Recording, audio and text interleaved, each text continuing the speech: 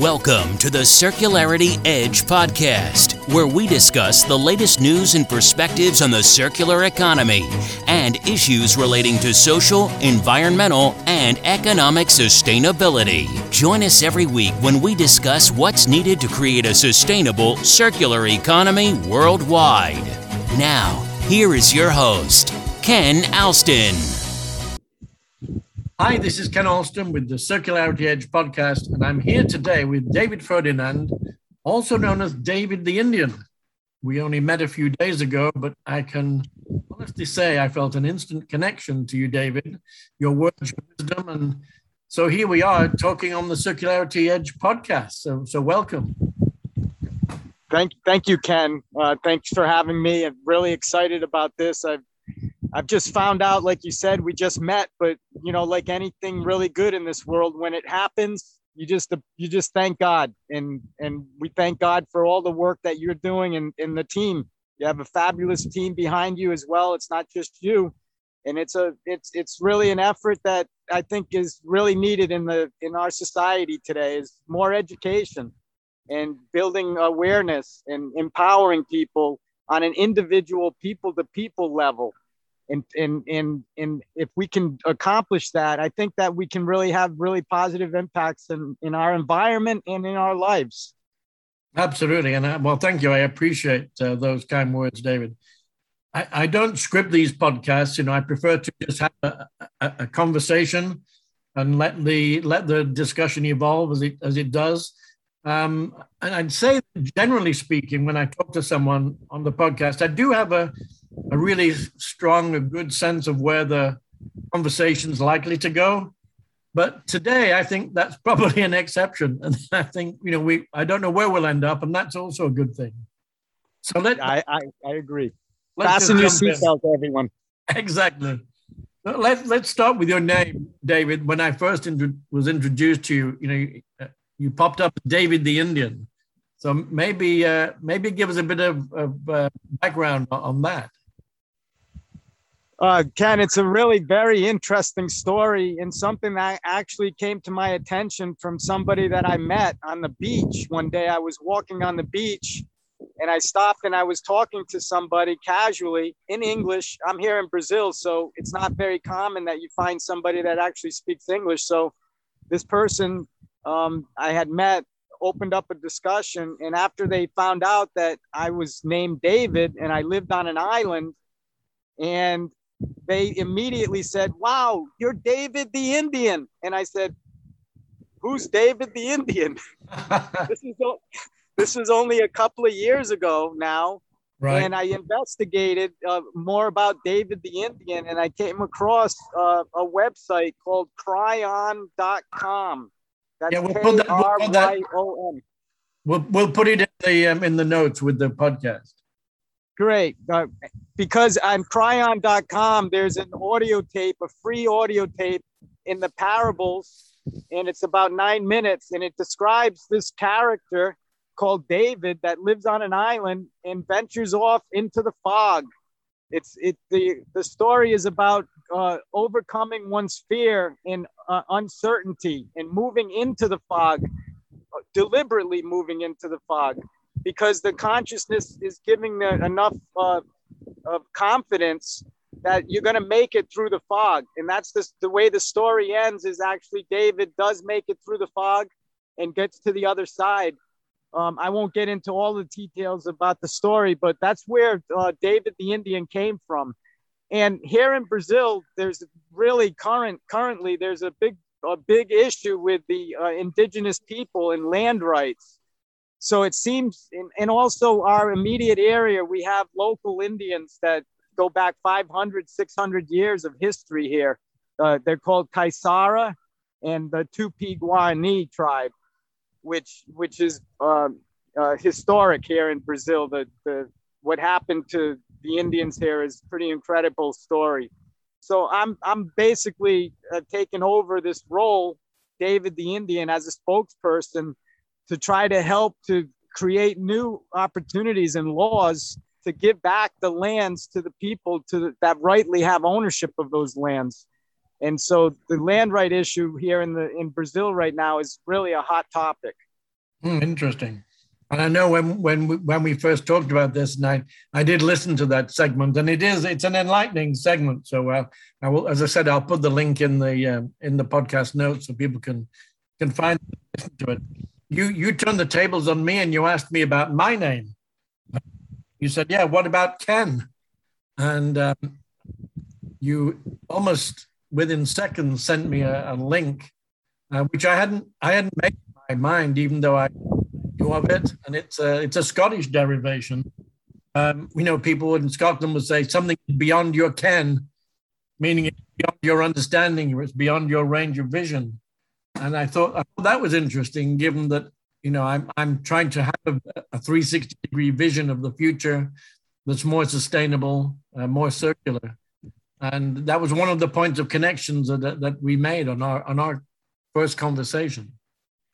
Yeah, that's correct. And you are a man of vision, just like your name suggests. And I don't, Alston, I don't know what Alston really means, but I'm sure if you just do a quick Google search on Alston, you'll come up with a lot of connection. It was interesting, Ken, because after I met this person, a lot of coincidences started happening in my life, not just the David the Indian, but I could go on and on. Amazing interactions that I had and came across, just living the moment.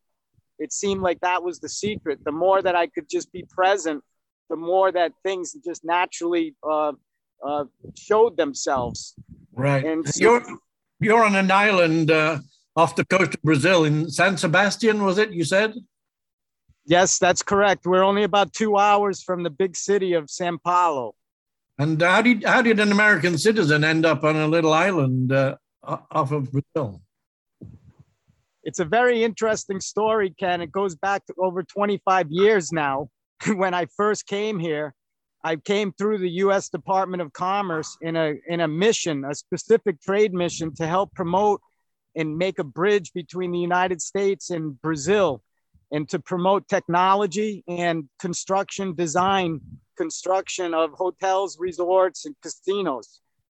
And I was invited here to be a guest speaker. And at the time I went to that event to speak, the owner of this island where I am now, which is called Ilha das Coves in San Sebastian, the owner came to the event and basically grabbed me, snatched me up, showed me a bunch of photos that were beautiful, amazing, just paradise type of photos. I was totally hypnotized and mesmerized. And the owner, his name was Maneko. He just passed away, unfortunately, a couple of months ago. Oh, sorry to hear that. Yeah, it was a real tragedy in the sense that he was 96 years old, and basically everyone ignored him and didn't take care of him. And he died a less than dignifying life. And the man had worked hard all of his life to try to make positive change in the world that he lived in. And in being 96 years old, he saw a lot of different changes in his life. And so he brought me, getting back to the story, he brought me here, and I fell in love with the place immediately. When my feet touched the earth here, I had an out of the body experience. Wow. Within like a moment, I had a flash of all of the design. You talk a lot about the design aspect of where creativity begins. And I was in the design field. I was an architect, an engineer, interior designer. I did basically every discipline. I had over 47 jobs in the United States during my career, that are linked directly to my Social Security. I paid taxes in all these jobs, so they have a record, 47 different jobs. So my whole life was about design and bringing to life and bringing those designs to life. And that's how, when I came here, the first time Maneko had invited me here, I basically went back to the United States in 2 days, and I quit my job, my career. I made a decision that I was going to put everything I have, all my effort and energy and passion, into trying to help to make this place something that the community in the world could actually value. And it's been 25 years. It's been a real interesting road. I'm not a political person, even though I mentioned, the U.S. government and the Commerce Department, in the State Department, the embassies and what have you. I mention that because they have services that are available for individual people and small businesses that want to expand out of the United States. And most people don't realize that these programs are available. I was fortunate in my career. I worked for the Chamber of Commerce in the state of Rhode Island. And when I was working at the Chamber, I came across all sorts of quasi-government organizations and different grant programs that help businesses. So I would go to businesses in the state of Rhode Island and I would explain to them the process of going through something like the Gold Key mission in the Export Assistance Center. And it turned out that I was really explaining them and educating them, but at the same time, I was educating myself, because it turns out that I took advantage of all of the programs. And that's why I'm here today, still after 25 years, been able to survive in this environment without really knowing the language. When I first came here, I didn't know how to say good morning, bon dia. I didn't know how to say water, a glass of water. I didn't know anything. And it's still, the language is still an issue, and I think it will always be an issue, because your native language is a direct connection to your heart. And some people believe that if you don't speak the local language, that you're not going to be connected. I'm not that type of person. I'm not a pessimist. I'm an optimist. And I believe that somehow we can use body language and we can use other methods of communication to be able to work together. And over the 25 years, I've been fortunate enough to have about 7 or 8 different people that have lived here for several months at a time, mostly poor people, quite honestly, people that were living on the street that needed a place to stay. And they would come and live here, and we would exchange work, but they didn't speak any English. And they didn't really learn any English. They stayed maybe a couple of months, and we were able to get along just fine. And we were able to continue the progress of making gradual step-by-step improvements here. When we first came to the island, Ken, it was an abandoned island. It had been basically abandoned and left alone for about 15 years. So there was basically nothing here. The house, there's one small little house that's here, and that house was ransacked and robbed and pillaged, and all of the fixtures in the bathroom and the kitchen, the stove, were all destroyed. So we basically had to start from zero, which was a really good thing for our learning, because now here we are 25 years later, we're sustainable. We are actually starting to make a little bit of money, and which is a really positive thing. My wife and myself are the only investors that have had the courage to be able to get involved with something like this on the scale that we're talking about. That's quite a design assignment, you said yourself. Yes, exactly. I think there is something special about islands that we can perhaps talk about for a few minutes. And, I've been doing work with some of my colleagues, as you know, on Aruba, and we've been working in some of the islands. And some other friends of mine are working in Europe and looking at other islands, like off the coast of Scotland and other places. And I think, conceptually for me, island, because of its literal geographic, fixed site and location, it's easy to imagine a sort of an input-output model where, on your island, to be sustaining for yourself and whoever else is on there, some things have to come in, some things have to go out, but a lot of things stay, right? And I think looking at what it takes to be sustainable on an island, I think conceptually is easier, just because of its geography. Whereas if you go to Sao Paulo, then it's going to bleed out into the countryside and into the next city, and it's a little tougher to like corral and imagine all the flows. But on an island, it's a simpler concept. That's correct. The whole process, the whole scientific process, the input, the process, and the output, you can maintain that integrity, and you can monitor. Like you said, when you're bringing something in, you need to be really conscious of what that is. It shouldn't be just random stuff that people are carrying in. So what we have here is something called zero leishu, which is zero garbage. And our whole strategy is to be the first island that has a signed declaration to actually produce no waste, zero waste, and have everything recycled here. One of the hard things, Ken, is that when you're on an island, you tend to save everything, because when you need a piece, if something breaks, you need to do something to continue that process, whatever it is. If it's the water system, something to do with the solar, or whatever it is, the mechanical equipment that we operate. So in Brazil, there's a term called gambiarra, which is basically like a MacGyver type of person, where you need to be really creative and you need to modify. Most of the time things don't fit together perfectly, but if you gambiarra it, if you fudge it, and if you put love into it, it will function. It might not function very long, but it might function long enough for you to be able to go to the mainland and actually get whatever piece or part or whatever you need. So there's some complications of being an island because of the distance and because of the logistics. Yeah. But that's also a positive thing, because like I said, we're very conscientious of whatever we bring here, because we see the material and we see it being wasteful, and it just deteriorates and just, it doesn't have any value. It's just, it's basically garbage that's not ever going to be used.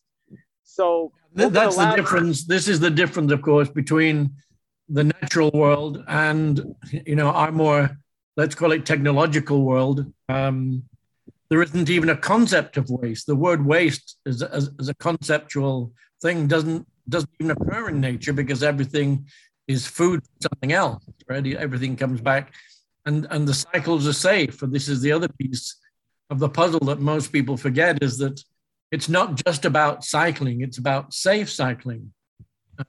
If you start with the lead-based paint on whatever it is you're MacGyvering, then you're introducing lead into your environment. And if it was wrong to do it the first time, and it's definitely wrong to do it a second time or a third time.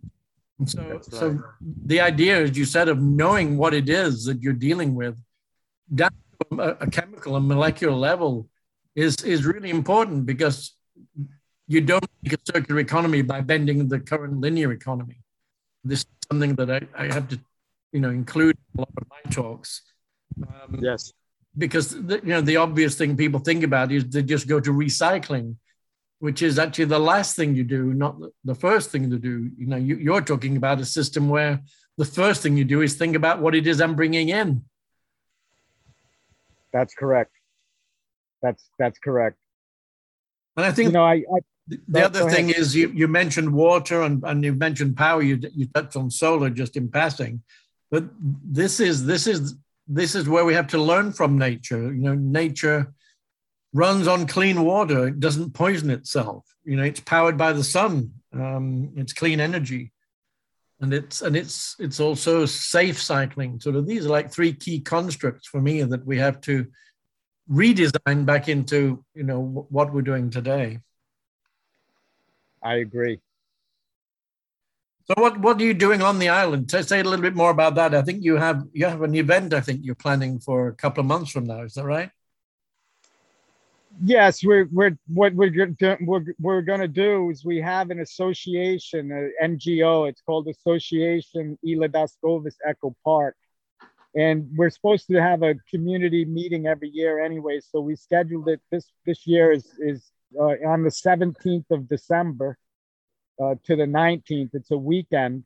We're calling it Quantum Pay It Forward, a weekend of eternal giving, and it's based on the concept of giving. And the fact is, universally, it's proven that the more you give, the more you receive. So this event is a kickoff event to really reach out and continue our efforts to make positive connections with all of the people that live directly in front of us, our main communities, the beach communities of about 15 different beaches, about 50,000 residents that live here.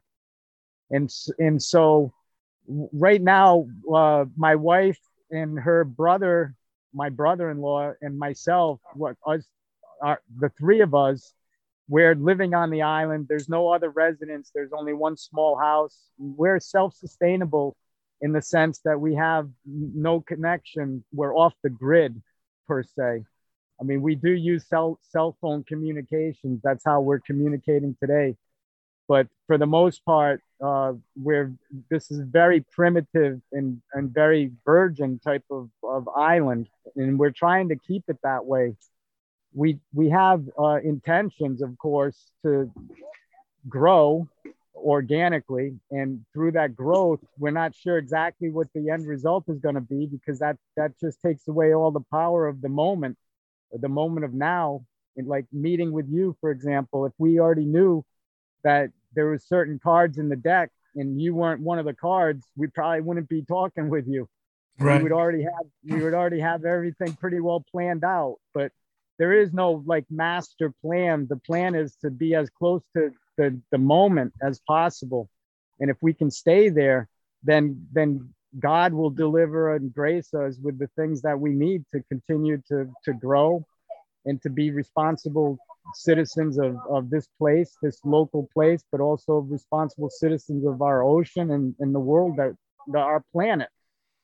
And the project is a very interesting project. It's called Project Biodome. And the Biodome is a scientific research and development station for exploration of technologies that are coming out, especially electromagnetic frequency and radio frequency technologies. It's a complicated undertaking because it is integrated and transformative. So literally any conversation, Ken, that I have with people, there's automatically a slot that opens. So everyone has an opportunity here, whether you're poor, whether you're rich, everyone gets treated similarly, in the sense that we have a time bank as part, for example, a time bank is part of our strategy to sustain ourselves financially and also get the workforce, the hands that we need to start to make more artisanal products and local foods, things that are made here. Right now, most of like 90% of everything consumed along the beaches here are brought in by trucks. And obviously that causes a lot of pollution in the mountains. They have a long, like 2-hour drive in the mountains to come down to where the beach is from the city, where most of the companies are located. So the time bank is an opportunity where when people work 1 hour, they get 1 credit, and it's a token credit, like a crypto coin or a Bitcoin. And the idea is to have an internal bank, like an online bank, not a physical bank, but an online bank where members of our association, that for free they can access an applicativo that we're developing right now called We. And when they go into the app, they would have a virtual wallet, which would allow them to start to accrue some credits if they work. And there would be a variety of different tasks. Basically, the community would tell us what they want to do, and as long as it's within some sustainability and some green, consciousness, and as long as it's involving our local community, we're going to be funding those and offering lines of credit, 30, 60, and 90 days lines of credit, which here in Brazil is unheard of. You don't get that with a zero interest. Microfinancing. It is a microfinancing, exactly. Yeah. It's based on Mondragon. You know Mondragon? Yes. Yeah, it's the original cooperative. That's what this is all about. This is about cooperation. And I know that one of the other podcasts that you had was with Maria Costa from from Bello. There's the company That's from right. Bello. Yes. And Maria was saying that that's her whole strategy is the cooperative model. And she basically started with nobody helping cooperatively, and now has over 30 artists that work there, artisanal Right. people. Yes, these were people who had skills that weren't being utilized. And she's been the catalyst. Yeah. Right. That's the word, is underutilized or non-utilized assets. Yeah. And so there's a tremendous amount of resources here, Ken. There's no universities here. So the people that come here are mostly second home people that buy vacation property for rental or to speculate and to make money and flip the land. And so the whole area is really in need of something that can pull them together. And that's what Association Ely Daskovas Echo Park's mission is about that connectivity, that unity, and then to activate people and to engage them and to empower them and to give them the confidence that they can do this on their own. One of the really unique things about Brazil is they have a small business incubator from Sebrae, which is a Brazilian government organization. And they have a program where people can earn up to 81,000 reais, and they only have to pay tax of about 500 reais. So it's a huge benefit. And the government trying to promote individual people to open up their own business out of their house or have mobile businesses and basically decentralize the workforce. And it's an effort that we're also encouraging, because part of our cooperative would require that they do take out this what's called an MEI, or a micro impresa, a micro business like certification to take out an account with the government. So whatever we do, people would be paying taxes.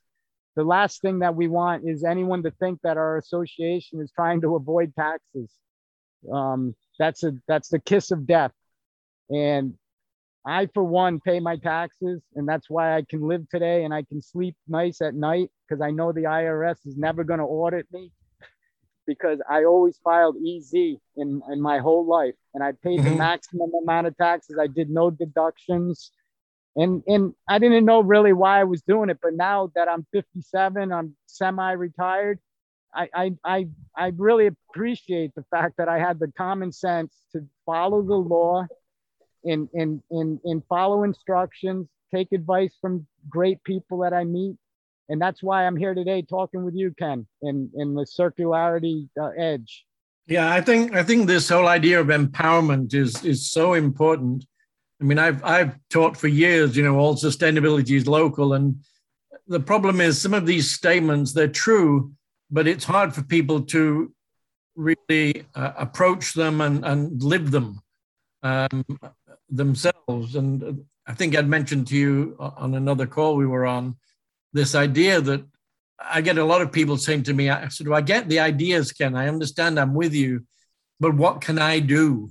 And this is the ultimate local. You are any one of us, any individual, we are local because we are where we are, right? So it is going to be coming down to not only educating people, as you said, and helping them see alternative pathways, perhaps pathways that are ultimately going to be better for them than the one that they're on right now.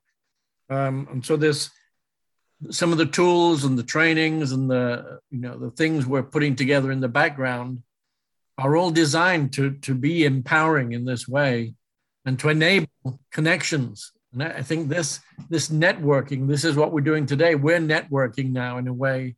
We're another two nodes in a network, right? And then somebody else will be listening to our podcast and they'll become a node in the network.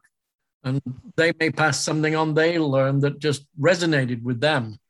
And we're growing this network, one individual at a time. And hopefully, when we get enough of us, we have the power of action to literally change the world, which is what we're trying to do.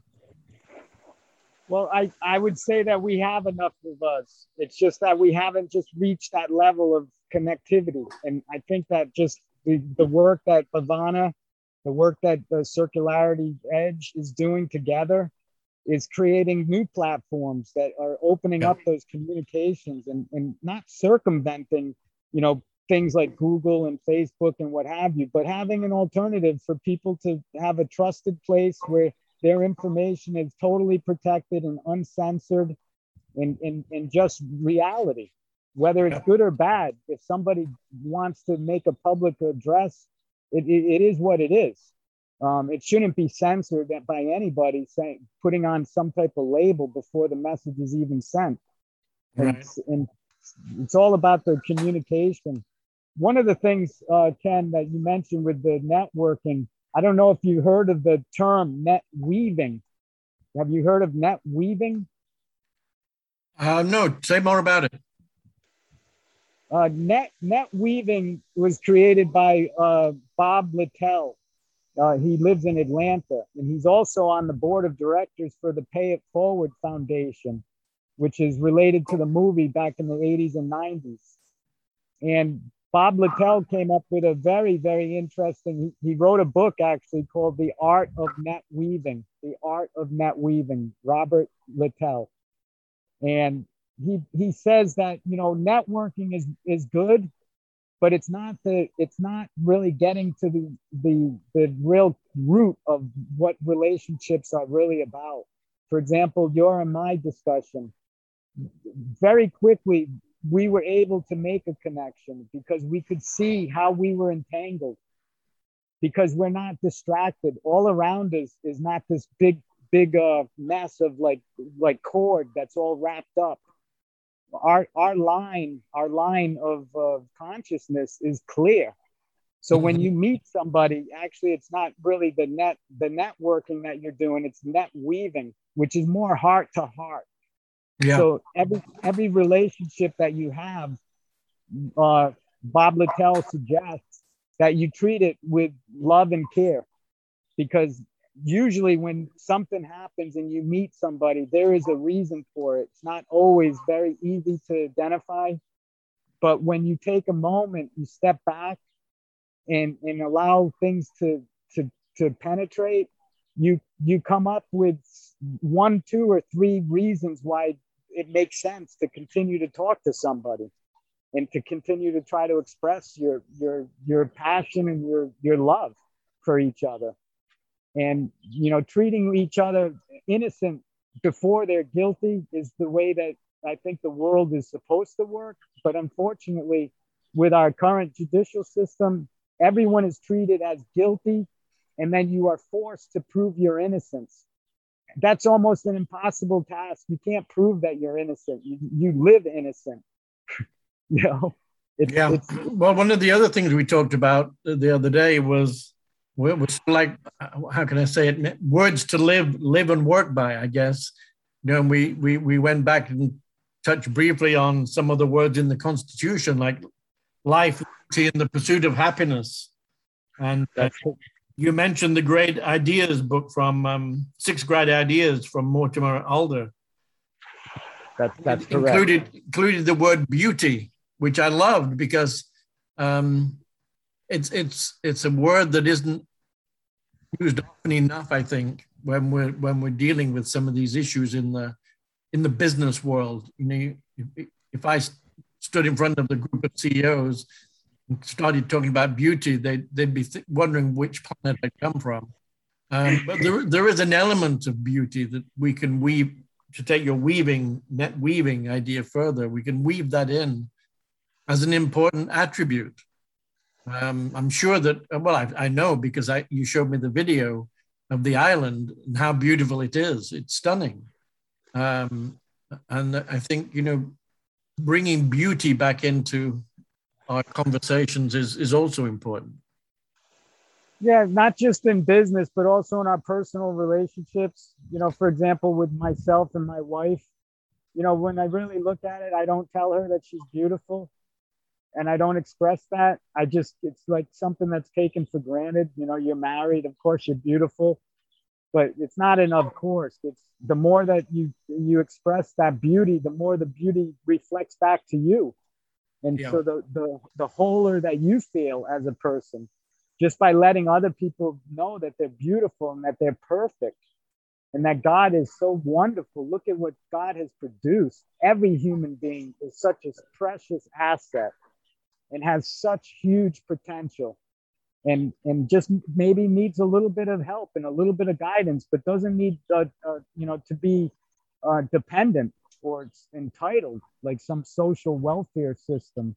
Right. They just need a little opportunity to relax a little bit, get some education, increase their consciousness, and then go ahead and make some decisions of what they're going to do with their life. I was watching a program on Netflix the other night, and it's actually based in Rio, this particular episode. And one little part of the story was of a chef in a restaurant, and he changed his whole modality of his restaurant, and he changed the concept to one where his focus was first and foremost on teaching young people from the favelas, a better way of life, a good way of life, and using food as the vehicle to connect with people. And so he was net weaving via food, but bringing people out of the darkness of in a place where they didn't know how to improve their lot, and he burst into tears when he was just talking about what he's been doing, and the emotion was super powerful. It was beautiful to see. And as we do all of this new work to, reorganize things from this linear to this circular, idea, bringing equity back in a fulsome way to me is really important, because it's of the 3 E's of sustainability: economics, environment, and equity. It's the one that is usually dropped off or least paid attention to, and it needs a more full-throated and pulling back into the mix. I agree wholeheartedly, and especially when it comes to our ocean. We focus almost all of our attention on the land, because land is something that you can easily survey and subdivide and develop. But our oceans, when it comes to equity, we haven't really understood or realized that when we protect our oceans and when we improve the fish counts and all of the migration species and reintroduce species that are almost extinct, if not have gone extinct, and bring them back, that any money that we spend on those efforts multiplies 10 times, 100 times. And so the equity part is really important, where we're focusing our attention. And because we're an island, Ken, obviously our main effort is the protection and conservation of the ocean that surrounds us. That's our the ocean is our neighbor. And if we don't treat our neighbor with kindness and love, the ocean will swallow you in a heartbeat. And so of course, the equity piece comes in with, like I said, our project here, Biodome, an integrated project. It looks at every piece. It's a cognitive. You mentioned Mortimer J. Alder. He's the father of cognitive behavior, and how we use words and how those words motivate us to action. And so the equity, the environment, the economy, all of those things, in even more, our mental, emotional state of mind, health, education. You start looking at the whole picture, which you do with Circularity Edge, the complexity. It's inclusive of everything that's life. Anything that has to do with the sanctuary of life, which is pretty much everything. Well, this is probably the most important word that I'm focused on right now is the word life, because we can talk about sustainability, but what is it that you're trying to sustain? Most people don't actually take that next step and say, well, we're trying to sustain life on Earth, aren't we? and not just life for humans. I mean, inevitably, when we talk about business and the circular economy, the implicit piece is that we're talking about people, which clearly we are because we're part of humanity. But we are also talking about all the other species on Earth. And so it is important to look at the oceans and the air and everything in between. It's all species for all time. Yeah. Well, our focus with Elon Musk in SpaceX and space travel and all of the space programs, all wonderful, obviously, but our consciousness is being directed out into other universes right now. And people are we still, by the way, don't even know if eternity actually exists, if infinity exists.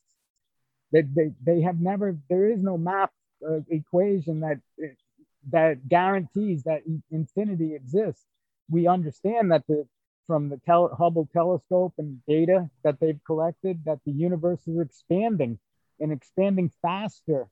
It's not slowing down in the expansion. The expansion is accelerating, which means that we'll never get in front of that wave. We don't need to be in front of the wave. We don't need to be God. We are God, but we need to possess that. We don't need to control that. And so I don't know if your listeners had any information or followed the SpaceX, I think it was about 2 months ago or maybe even less. Did you see the voyage and when they returned, Ken? Yeah. The shuttle? Yes. Did you hear that the mission overall was a very big success, but did you hear what the one weakness was? No, what did they say? The problem with the shuttle, there was 4, not astronauts, but 4 common people, 4 tourists that were in the capsule in space, and they were there for 3 days. Normally, the test run was only for 1 day. So the actual voyage was completed within 1 day, but this voyage lasted for 3 days. And what they had was a problem with the toilet. Inside the shuttle, the toilet wasn't functioning, so it wasn't discharging the poop into space.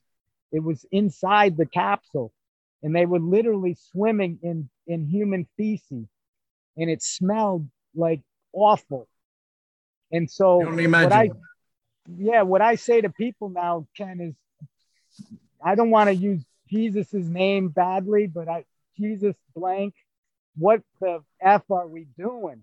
Here we are. We haven't polluted our planet enough, but yet we're going to go into space. And the best thing that we can do is eject our poop into space. We haven't come up with a better system of processing our waste. So, the whole SpaceX, I'm a believer in technology. I'm a believer that, we can extend ourselves and we can try to connect with other dimensions and aliens and UFOs and things like that. I'm an open-minded person. I believe that other realms exist, other dimensions exist. But when it comes to how poorly we do knowing our own planet, we still don't even know our planet. At one point, we thought the planet was flat. And then we went to space and we took photos and it said, okay, the planet is round. Okay, so the planet is round. But is the planet whole? What is at the center of the planet? Yeah. At the exact center of the planet? Is that something that's whole, or is that open? Does that open up to another dimension on the opposite end? And it's a very fascinating idea. There's been sci-fi movies about the voyage to the center of the earth and things like that. Jules Verne was one of my favorite authors as a kid growing up. Yeah. Yeah. Well, this idea of waste and what you were saying about waste in space, to bring it back down to earth again, we don't even allow human waste to be included in organic agriculture. I mean, regulations prohibit human waste from being used. So we definitely have a lot to learn. What is it about our own species that we don't like? Yeah, I just think that we're, the circularity edge. I think we're all running in circles and we're chasing our tails.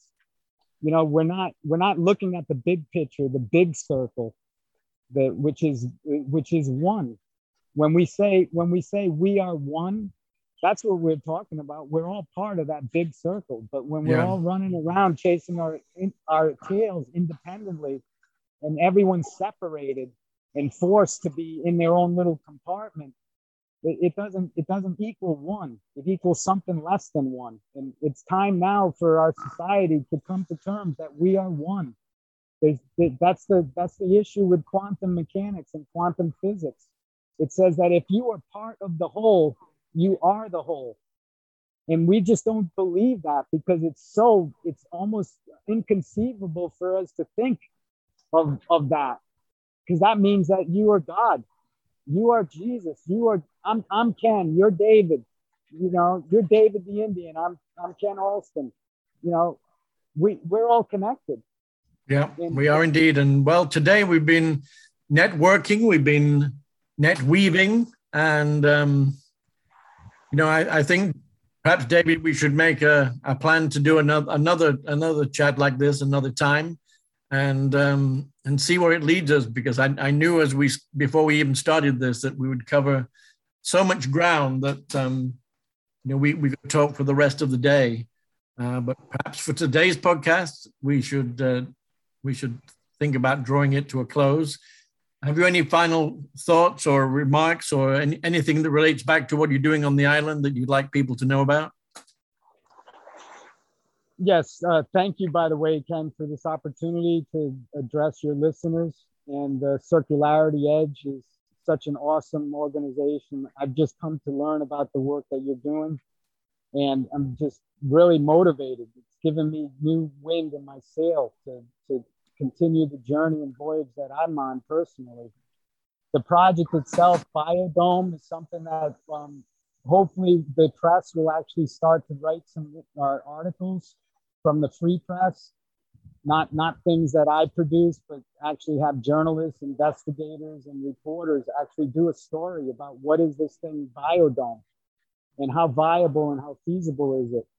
And we believe that it is the solution that can be replicated, and it's a scalable model. So it looks at all of the dynamics of what sustainability is all about, with information systems, alternative transportation modes, and renewable green energy systems, all built into this electromagnetic field that we call Biodome. And so for today, if anyone is interested in speaking with me directly, they can find myself on Facebook, David Ferdinand, or LinkedIn, David William Ferdinand, and also Ila Dascovis San Sebastian. And that might be a little bit difficult for people to be able to spell, but that's okay. We'll put all the links for you, David, in the text that goes with the podcast, so people can just click. That's great. So any listener that would like to have a conversation, I'm available. I do receive calls and I do hear people's voices. It's the most important thing that I do with the work that I'm doing, is just to be a sounding board, to let people express themselves to their fullest. And in doing so, I think that we have something really great here to offer the world, and to help with the work that you're doing personally, Ken. If there's anything that we can do to support you, I know you're going to be speaking this next month in Panama. If there's anything that we can help you, to make that address into the public, and also if there's a link or even information about us possibly even sending a delegate to go to that event. I don't know if it's open or closed to the public, but maybe you can send some information about what you're doing and see how we can continue to link up. Excellent. Well, David, I knew we would have a very wide-ranging and free and frank open discussion this morning, and I thank you for that, and let's plan another one. And with that, we're going to close this edition of the Circularity Edge podcast. You've been listening to the Circularity Edge podcast, Be sure to subscribe on iTunes or Google Play to get new, fresh weekly episodes. For more, please follow us on Instagram, Twitter, and Facebook, or visit our website at www.circularityedge.com. Until next time, buy circular.